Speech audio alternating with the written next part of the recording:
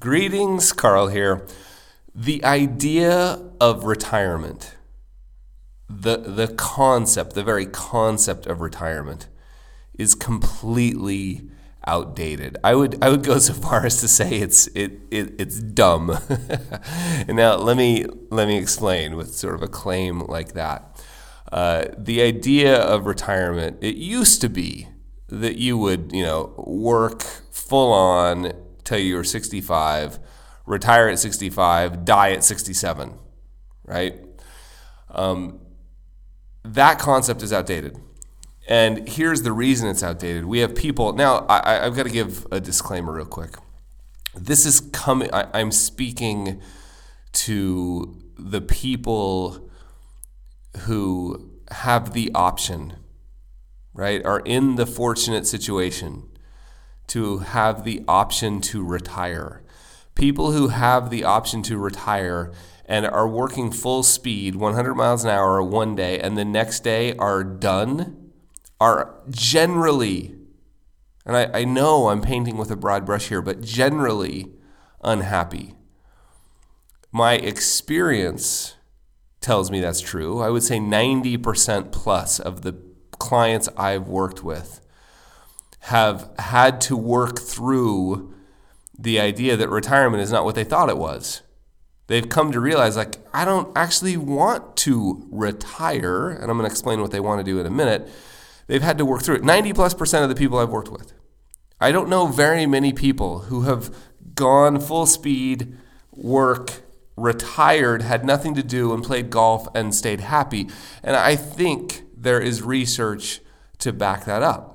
That continuing to have a meaningful way to contribute to the world is important to people, and often that was through the work that they did. So now let me address a couple of issues, because I had this big conversation on Twitter, which was beautiful, so good. People expressing, really earnest opinions in a thoughtful way. It was one of the best conversations I've had on Twitter in a long time, and not because everybody agreed with me, but because the people who didn't agree with me did it in a thoughtful way, and it moved the conversation forward. So here we go, right? If you have the option, here's my proposal. If you have the option of retiring, take that optionality and do this instead. Just get rid. So let's assume there's a part of your work that you enjoy and you find meaningful. That's an assumption. I'm going to address it in a minute, like if there isn't that. But let's assume that there's part of a work. Let's talk real quickly about a few examples. Here's a few examples I have, or at least let's focus on one, because somebody brought this up on Twitter. Yeah, that's great if you enjoy your work, and people will allow you to do it later in life. But I'm a surgeon, and there comes a point at which I can't do surgery anymore, right? I'm an ER doctor. I can't do that anymore. So let me give you very specific examples, because I have them from that exact group. I worked with a bunch of surgeons and ER, anesthesia, radiology, so some sort of specialty physicians. And most of them realized there was a piece of the work that they did. In fact, what got them into medicine in the first place, which had been long since forgotten because of the realities of modern day medicine, right? But what got them into medicine in the first place was this desire to contribute, to help people, to change people's lives, to be of service. And so many of them said, look, when I am no longer able to operate, speaking of the surgeons and maybe even this sort of intensity of ER, when I'm no longer able to do that, I want to teach at the medical school, or I want to volunteer with, an organization doing that kind of work, or I want to mentor, or I want to write. There's plenty of physicians doing amazing writing now. I want to study or research.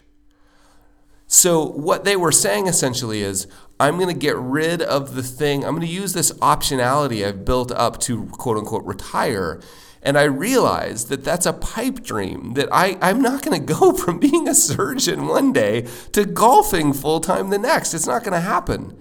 Right? I still want to use all this experience. And Chip Conley started this group called the Modern Day Elder, which I think is a brilliant concept of look, I've got all this experience and wisdom. I'm going to figure out a way to use it. And I'm going to take that optionality I built up to quote unquote retire, and I'm going to do that. And so here's the simple way of stating it. Take the optionality you've built up to retire. You've got the option. And again, I realize I'm speaking to a select group who've got that option. You've got the option to retire. Instead of using it to quote unquote retire, simply get rid of the stuff that you don't enjoy or can no longer do, and instead of retiring, opt into more of the stuff that you enjoy and find meaningful, and opt out of the stuff that you don't like or can no longer do, and just keep refining that. Like my theory, and people pointed this out on Twitter, like, well, you're really sort of privileged because your job will allow that. And we can talk about that if we need to, but my theory is I'll never retire. Because I love, and right now I love most of what I do, but I'm going to keep refining that a bit. And I realize also I can't keep up, I won't necessarily even want to keep up at the pace, but I think I can get better. And I think the work output will get better and better and better. The work I'm doing today is way better than the work I was doing 5 years ago. And I really think that will increase. Dan Sullivan, who runs the Strategic Coach, I think he's 75. And his last 5 years have been the best 5 years of his life in terms of output. And that doesn't mean quantity, but for him, actually, it does. It means both quantity and quality. So there are models for this, right? So my theory is forget retirement. Forget it as a concept. You're not going to go from 100 miles an hour to zero. Instead, think like, okay, great, I want the option. That's the way a lot of the clients I had worked with stated it. They're like, look, at age 55, I would like the option to stop doing those things, but continue doing this thing. And 55 or even 50 is young because I won't be able to afford to not work at that point. I just want to work doing the kind of stuff. So the way it looked in a lot of the financial plans that I used to write was there was this period of like full gas work. And then we often hit, it was around 50 or 55 for a lot of the people I worked with, where they said, look, at that point, I would love to insert some optionality. I'm going to sort of slow down, like doctors would say something like, I'm going to go to halftime, or I'm going to take fewer shifts a month. And at that point, maybe I won't save as much, but I also won't need to draw on my savings. So I can do that from 50 to 65. That's another 15 years that I can allow the money I've accumulated in my retirement accounts to grow, right? So that's sort of the technical piece of it, and I don't necessarily want to spend a lot of time there. I just want to make this narrow and simple point. The concept of retirement, going full gas and then retiring, is crazy, right? It's crazy. Now, what if there's no part of your job that you like? And that is certainly true for a lot of people. What if there's no part of it that you like? In fact, you sort of despise most of the work that you have to do, but it provides for your family, it allows you to save, and let's say that there's no part of your job you like, but you've still built up the optionality. Well, then at that point, you've got a chance, right? You can use, instead of thinking you're going to use the option to go to zero, you say, because I'm telling you, most people, it's hard to imagine, but most people find that version of retirement to be really challenging for their mental health. Right? They find themselves unhappy, bored and unhappy. And again, oh, great problem. I realize that. I get it. I'm talking about that specific group of people that have built up the optionality, right? So that's a pipe dream. So instead saying, look, I'm going to take that optionality. I'm going to find something I do enjoy. A bunch of people pointed to examples online, right? Like, somebody said at age 57 they went back and got a teaching degree in their teaching. Somebody else said, I believe it was nurse practitioner. They were an accountant and they always wanted to be a nurse, so they went back to school. Right now, again, I realize I'm speaking to like whatever you want to call it, like privileged first. I get it, all of that stuff. I get it, but that's the point here. Is for that group of people that have built up that optionality. Yeah, geez, think of other ways to use that optionality. I'm going to go to school. I'm going to start a new job, a new career. I'm going to work at I know somebody really well that was in the travel agency business. And when time for retirement came, she chose, and she hadn't built up a lot of optionality, to be honest. She chose to go work at an acupuncture clinic where she really feels involved in the work and loves it. Right? I know people who've gone and started a small little, restaurant or taco stand. People who've gone to work at the local garden center. And they just make enough. Oh, and another great example. I've got a good friend and sort of somebody they weren't ever officially a client, but somebody I helped do their financial planning for, we're going on over a decade now, was working sort of worked for a big manufacturing company, and he was sort of the head of their inside sales team, and the last 5 years just despised it. There was a management change, despised it. But didn't feel A, ready to retire, and B, wasn't exactly sure he was financially able to retire. He left, and he's now a golf pro at the local municipal, public golf course. Makes enough money to provide for their needs, right? They can't save a lot, but they don't have to touch their retirement savings, and he enjoys it. So that's all I'm saying, right? Use the optionality to do more of what you enjoy or find meaningful, and less of what you don't enjoy. And there's no reason, particularly for people who sort of run their own businesses or act sort of entrepreneurial within a large organization, there's no reason to think about how you can do that now, right? Your age 40, I keep a list. This was a trick taught to me by, I believe it's probably Dan Sullivan's idea. I keep a things I want to stop doing list. And every 90 days, I pick the thing that I dislike the most on that list, and I try to get rid of it. Right? Every 90 days. Now, I realize, I run my own business. Sure, I can do that.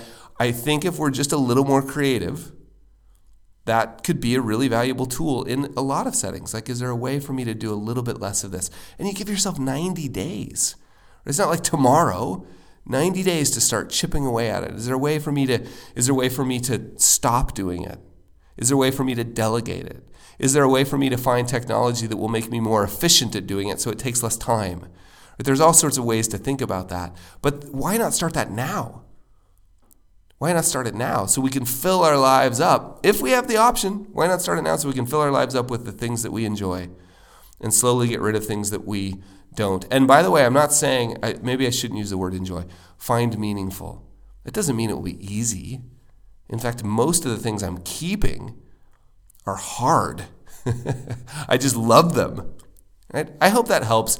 It was a fascinating discussion, and I really think I think we need to be talking more about this. There are so many people, and again, look, I realize the risk I run here of this whole first world problems, but there are so many unhappy retired people. And if we just start thinking about it a little differently, I think we can change that. And not only can we change that, but I think we can, if we think about retirement a little differently, I think we can introduce optionality and freedom to more people. I'm going to work longer. I'm planning on working way longer. Dan Sullivan's 75, and he says he's look, he's got a plan to live to 154, I think it is. But he's when I'm 85, I'm going to be doing better work. And this is a guy that also takes a lot of time off. So I just think having that discussion more. My friend Blair Enns, it's absolutely never plans on retiring. Why would he? He loves huge pieces of his work. Why can't he just do more of those and less of the stuff that he doesn't enjoy? Cool. I hope you find this helpful. As always, there are the number of people who are listening to this is increasing every day. I'm shocked. It's not, I wouldn't necessarily call it exponentially, but the graph is definitely up and to the right. And I'd love to know where you're coming from. I'd love to hear from you. Just shoot me an email, hello@Behavior Gap. I just sort of throw this thing out in the ether. I don't talk about it. We don't talk about it on Twitter. We don't share it. We don't ask people to do reviews. We don't ask people to tell anybody. In fact, I don't want you to tell anybody. Please don't tell anybody about this. It's a secret little project. But those of you who have found it, especially recently, shoot me a quick email. Where'd you find it? What do you like? What would you like more of? I read every one of them. Thanks. Bye.